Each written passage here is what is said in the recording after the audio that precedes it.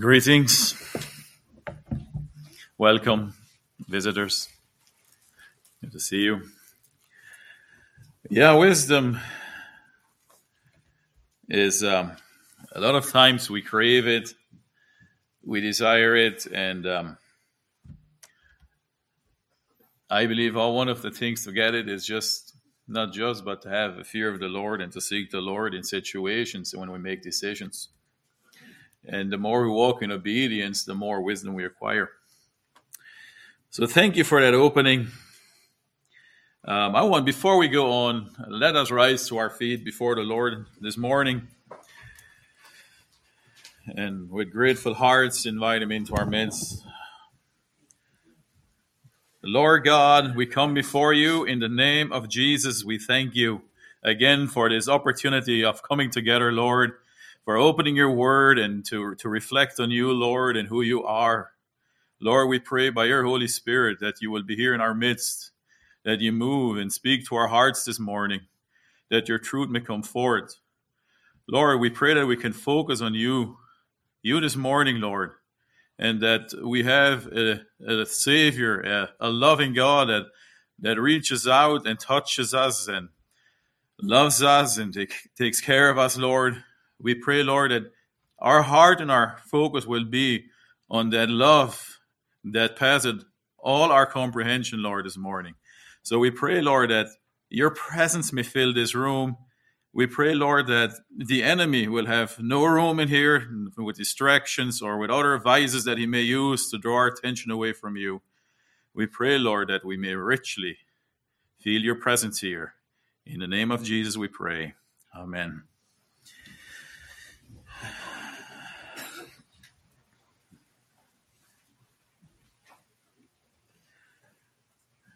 Yeah, the enemy can use all kinds of tactics to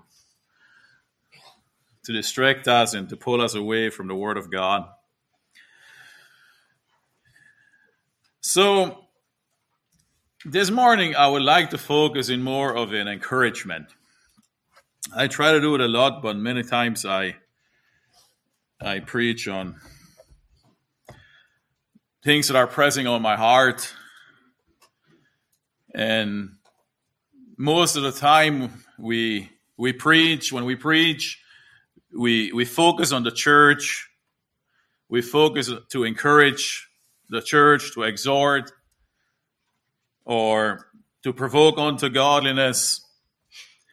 And it's the members of the church, in the church, that bring to life the gospel.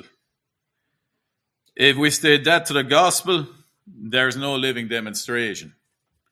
So we speak to the church to encourage oneness. We preach on the body of Christ. We preach on vision. We preach on personal holiness. We preach on sanctification, and on and on. Because ultimately, in the end, again, it's the body that represents the body of Christ, that represents Christ here in this earth.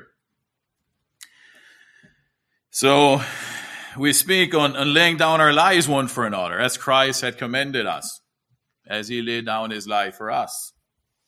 So we continuously exhort one another on these biblical truths. And I believe it's good.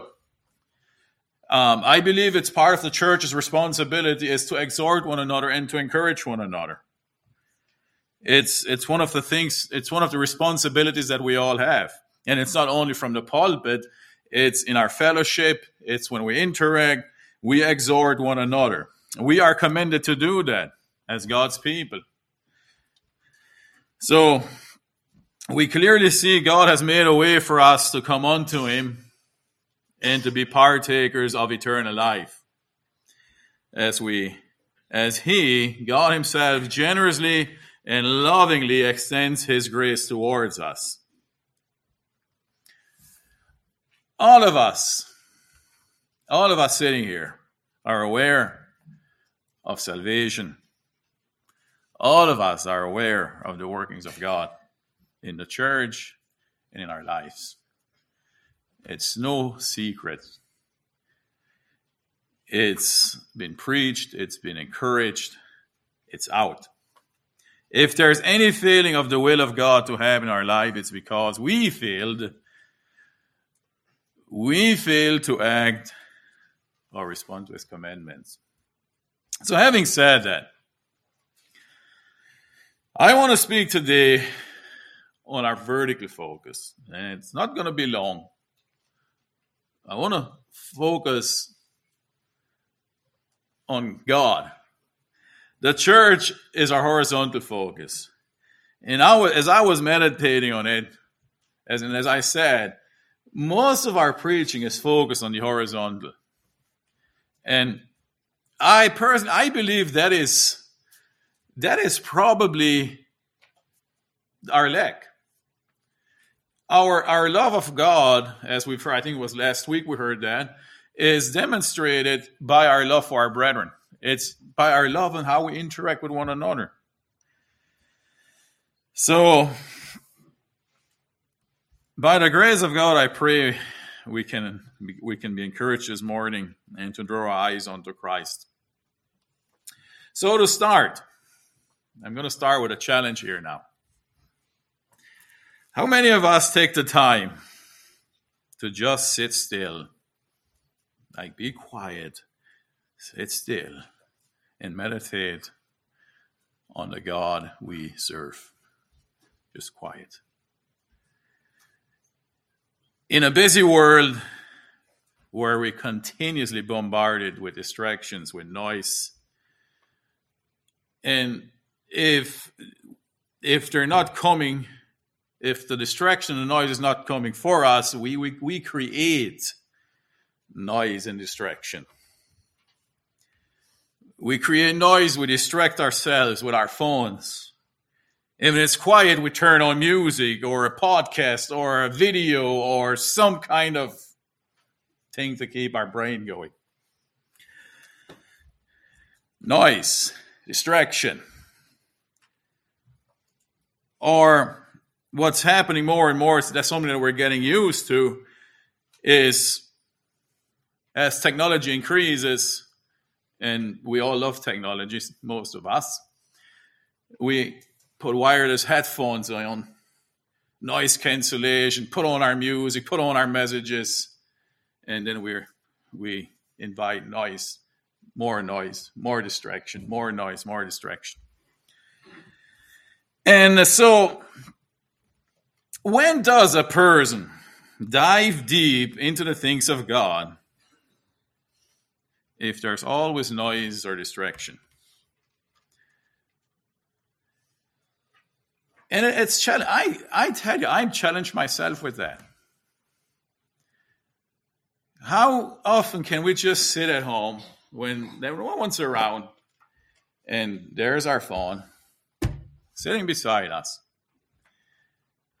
How often we just close our eyes or just pray in the Spirit and meditate on God, to dive deep, diving deep with God, and just meditate on who He is. I'm not trying to accuse them. I'm just pointing out that challenge. How often do we do that? See, if we never do that, we never get to know who God is personally. We never even start to comprehend who He is. If we never do that, God is an idea rather than a being. And maybe that is why so many times we lose heart and purpose, because it's hard to serve an idea rather than a being. But anyway, the Word teaches us in Proverbs 1:7. We heard about wisdom in the opening. The fear of the Lord is the beginning of knowledge, but fools despise wisdom and instruction. So, in order to have that particular emotion for a healthy fear of the Lord, there has to be an awareness and like I said, an knowledge of who He actually is. Just think about it. We quote that verse all the time. It's probably the favorite verse to put on our walls at graduations, or we admonish our students with it. But who do we fear? Again, is it an idea, or is it a person? Is it a being? If we never get to know who God is, how shall we fear? The fear of the Lord is one that will help us, but just being a fearful person will hinder us. So getting to know the Lord is getting to know the proper fear, a reverence fear, a fear that will lead, that will direct our ways, that will help us make decisions, that will help us make us wise decisions. And now I'm not saying that the only way to get to know the Lord is to meditate on Him. We get to know the Lord by the Word also, and by being obedient to it. Okay, so in our Bible reading this morning, I want to start in Hebrews 4, sorry. Starting at verse 13, the writer briefly touches on God's omnipotence and then about His life in the flesh. It's a good place to start. And then he gives us a statement of entering into His presence, which what I really want to look at. Hebrews 4:13. Neither is there any creature that is not manifest in His sight, but all things are naked and opened unto the eyes of Him with whom we have to do. Just this verse here, just this very verse, tells us of God that we don't even understand. We have the idea, but we don't even understand the power and the omnipotence of our God. Neither is there any creature. Just think about creation. There's creatures that are big as this room. Then there's creatures that we call the hidden kingdom. They're so small we can't even see it. They're so minute we cannot even grasp that they're alive. Then there's germs. I mean, it just think about the spectrum, and that is not manifested in His sight. Then there's us, but all things are naked and open unto Him, unto the eyes of Him. Seeing then, verse 14, seeing then that we have a great high priest that is passed into the heavens, Jesus, the Son of God, let us hold fast our profession. For we have not an high priest which cannot be touched with the feeling of our infirmities, but was in all points tempted as we are, yet without sin. So, first, he gives us the picture who God is, that He's omnipresent, omnipotent, and then he goes on to say, this is our high priest. This is our high priest who walked among flesh. He feels the same things we do. He cannot be touched. He can be touched, with the feelings of our infirmities, with our hurts, with our needs. This is our high priest. Yet, He's all-knowing, He's God. And then he goes on to say, let us therefore come boldly unto the throne of grace, that we may obtain mercy and find grace to help in time of need. This is one of the more popular verses that we know. And why is this verse so noticeable? Why is it so catching? Why has it always stood out? Why has it always been a comfort to believers? It's because it is hard to grasp that we as mere humans can enter into the throne room with boldness. And yet as God's people, we are commanded to do so. Wow. And the only reason we can do that is because of Christ Himself. At the same time, on this throne sits an almighty God, a creator God, a God where the power of his word can speak life into existence. In Genesis 1, chapter 1, verse 2, it says, "And the earth was without form." Something to think about again. Can you just comprehend for a minute the earth without form? And I think it was in verse 3 he said, where he separated the skies, the firmaments with the earth, with the atmosphere. So there was nothing there. It was without form and void. And darkness was upon the face of the deep, and the Spirit of God moved upon the face of the waters. And God said, "Let there be light." And there was light. Power. And we can go on and on about the power of God, especially at creation. Day 4, he created the sun, the moon, the stars, to give light to the earth and to govern, and to separate day and night. We could go on and on and on about that very aspect, about the firmament, the stars, the vastness of it is men cannot yet comprehend it with the latest and greatest telescopes. The new one that just got out last year, James Webb, that's somewhere in orbit, way more powerful than the Hubble. We still cannot see the end. Yet, he spoke it into existence by his word. Now, just think for a second. The power of that word. The power of a word that can speak, that can create, that can speak. This is the God whom we serve. He created living creatures of the seas and every winged bird. On day 5 and day 6, he created animals to fill the earth. And he created man and woman. And here we are. Why did he create us?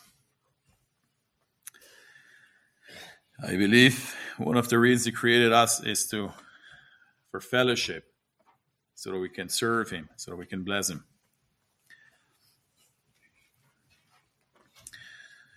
The power, that very power came forth in Jesus' life.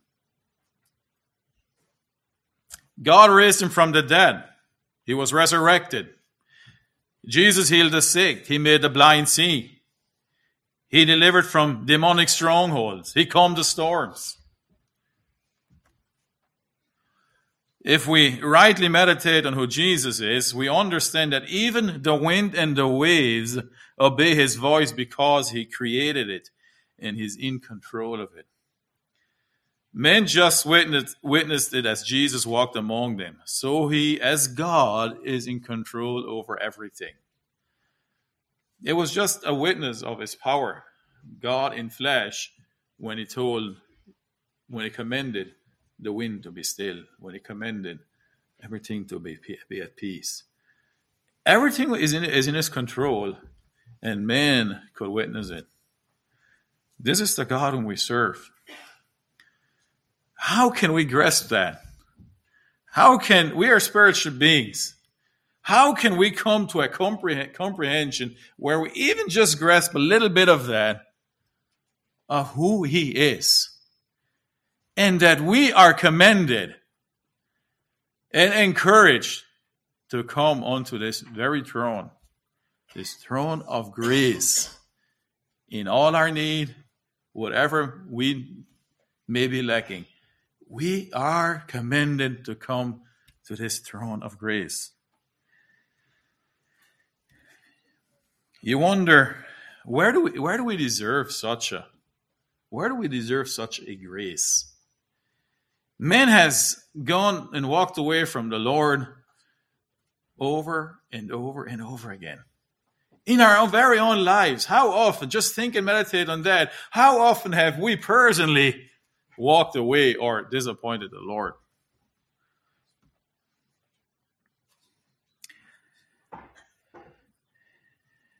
Yet his love is still directed towards us. In Isaiah 52:10, it says, the Lord has made bare his holy arm in the eyes of all the nations. This is like what I see when I look at this verse. I see a God preparing for battle. He has made bare his holy arm in the eyes of all the nations. And all the ends of the earth shall see the salvation of our God. The investment that he has made, that he made salvation available for all people. That he got ready to battle. And that there is battle. There is a battle. There is war. The enemy is on the same war path. But God, it says, made bare his holy arm in the eyes of all the nations. And he makes salvation available for all people. He calls for all people to come unto him. He says in Isaiah 55 verse 7, let the wicked forsake his way, and the unrighteous man his thoughts. Let him return to the Lord, and he will have mercy on him, and to our God, for he will abundantly pardon. It's always there. Salvation is always there. He will abundantly pardon. Let the wicked forsake his way, and the unrighteous man his thoughts. And here we have the God that spoke the worlds into his place, that is sitting on high, that is almighty, that he is a creator God, sending out an invitation to us, to men who have forsaken him over and over. He goes, in spite of that, he goes on to say in verse 8, for my thoughts are not your thoughts, nor are your ways my ways, says the Lord. For as the heavens are higher than the earth, so are my ways higher than your ways, and my thoughts than your thoughts. For as the rain comes down and the snow from heaven, and do not return there, but water the earth, and make it bring forth and bud, that it may give seed to the sower, and bread to the eater, so shall my word be that goeth forth from my mouth. It shall not return to me void, but it shall accomplish that I please, what I please, and it shall prosper in the things for which I sent it. So how shall we approach God? What kind of reaction does it prompt from me? Being a vessel, being a created vessel, as he says in Isaiah 51 verse 6, he says, lift up your eyes to the heavens and look unto the earth beneath, for the heavens will vanish away like smoke. The earth will grow old like a garment, and those who dwell in it will die in like manner. But my salvation will be forever, and my righteousness will not be abolished. Just look at that verse for a second here. He basically is telling us that the heavens and the earth that were created, they will vanish away like smoke. The earth will grow old, and those who dwell in the like manner, that's us. But my salvation, and then he's writing it, but my salvation will be forever, and my righteousness will not be abolished. He says in 57:15, for thus says the high and lofty one who inhabits eternity, whose name is holy, I dwell in the high and holy place with him who has a contrite and humble spirit, to revive the spirit of the humble and to revive the heart of the contrite ones. We remember the Isaiah chapter 6 account, when it says he saw the Lord sitting on a throne, high and lifted up. The train of his robe filled the temple, and above him Above it stood seraphim, each had 6 wings, and 2 he covered his face, with 2 he covered his feet, and with 2 he flew, and 1 he cried to another and said, Holy, holy is the Lord of hosts. The whole earth is full of his glory. And the posts of the door were shaken by the voice of him who cried out, and the house was filled with smoke. And here it is. Here is when we encounter the Lord for who he is. So I said, Woe is me, for I am undone, because I am a man of unclean lips, for I dwell in the midst of a people of unclean lips. For my eyes have not seen the King, for my eyes have seen the King, the Lord of hosts. This is the same throne that we are instructed to approach with boldness. When Isaiah confronted that throne here, he was undone. Woe is me, for I am undone. He saw himself. I am a man of unclean lips. I dwell in the midst of a people of unclean lips. We're all. He saw the undoneness of who he was and who he lived with. And I usually come back to these verses and I ask this question. Do we have these moments when we come into the presence of God and we feel so undone? And the only reason we can exist before the throne of grace is because our sins were atoned for, as Jesus is the propitiation for our sins. And with assurance we can have that boldness. Because his cleansing is sure and true. If the Son makes you free, ye shall be free indeed. That is the only way we can come before that throne. That very throne where Isaiah said, I am undone. What shall I do? We can come with boldness. The majesty still stands.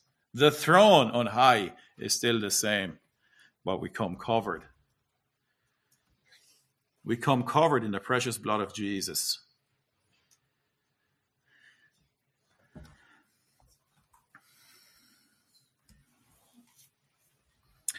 Jesus has extended his love towards us. He said through that in John 15:15, no longer do I call you servants, for a servant does not know what his master is doing.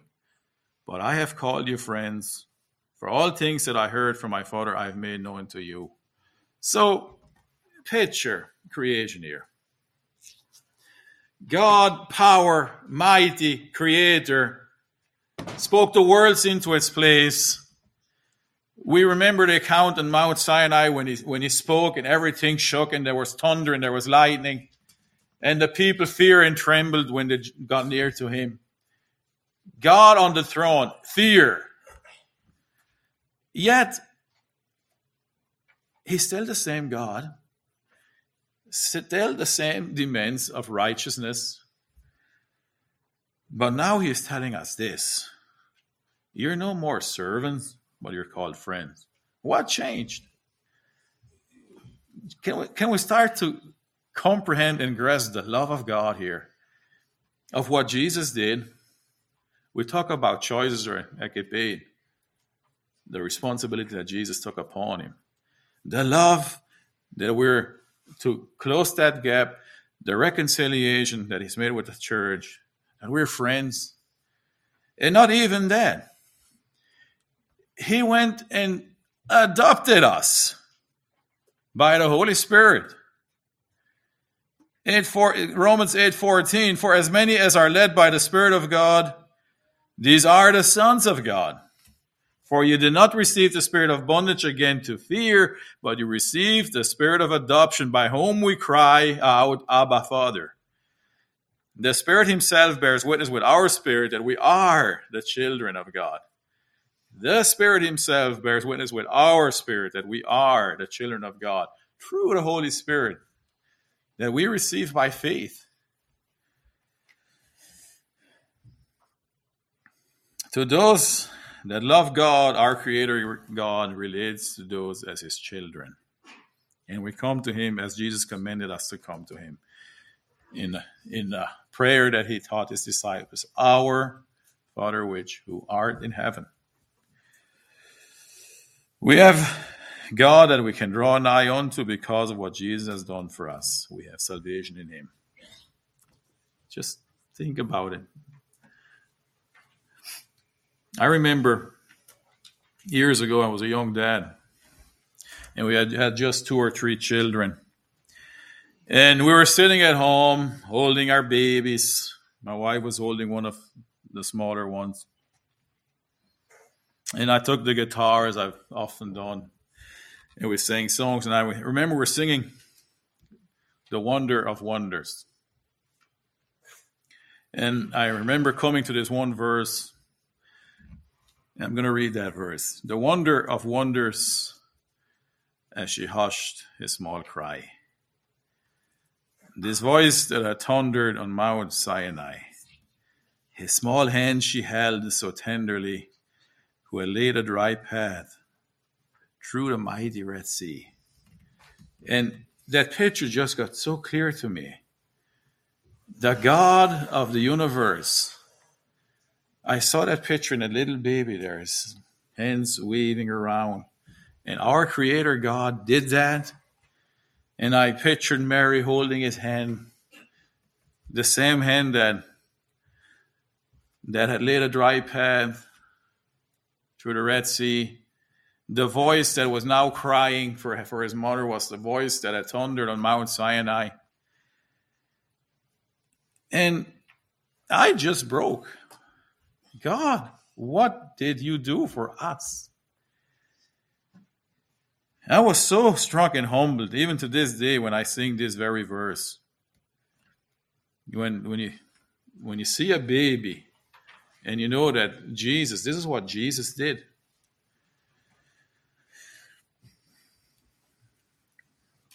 The idea that God Almighty, Creator God, would come to this earth in like manner as we are is amazing. Philippians 2:8, and being found in appearance as a man, he humbled himself and became obedient to the point of death, even the death of the cross, so that we may again approach thy throne. And as if coming in the likeness of man was not enough, he also suffered the death of the cross. So in conclusion, the work that he began, we continue until his return. When he shall return as the Lion of Judah, we shall be ready. So why preach on unity? Why preach on sanctification? Why exhort one another on biblical truths? Why the body of Christ? Why unity? Why striving together? Why laying down our lives for one another? Because he deserves the honor and the glory. And as we wait for his return, we prepare for his appearance. As it says in 1 John 3, so that we shall be like him. As we get to know him, as we get to serve him, as we follow his commandments, we shall be like him, the author and the finisher of our faith. And as such, as we wait for his return, we can state with Paul as a guide here. Henceforth, there is laid up for me a crown of righteousness, which the Lord, the righteous judge, shall give me at that day, and not to me only, but unto them also that love his appearing. There's one line that's always caught my attention. But unto them also that love his appearing. To me, this is a ticket, or is a, how should I, not a ticket, but is a sign that we're on that path, that we are in the will of God. We're working towards of what he has assigned us to do, and as a bride is waiting for her groom and can't wait for his appearance, we also are waiting for the Lord's appearance, for the Lord's return. And it's a continuous battle. If day by day we're distracted. We are doing things that distract us away from the Lord, that fog our mind, that distract us, that bring noise. Just ask yourself, am I waiting for the groom? Do I love his appearing?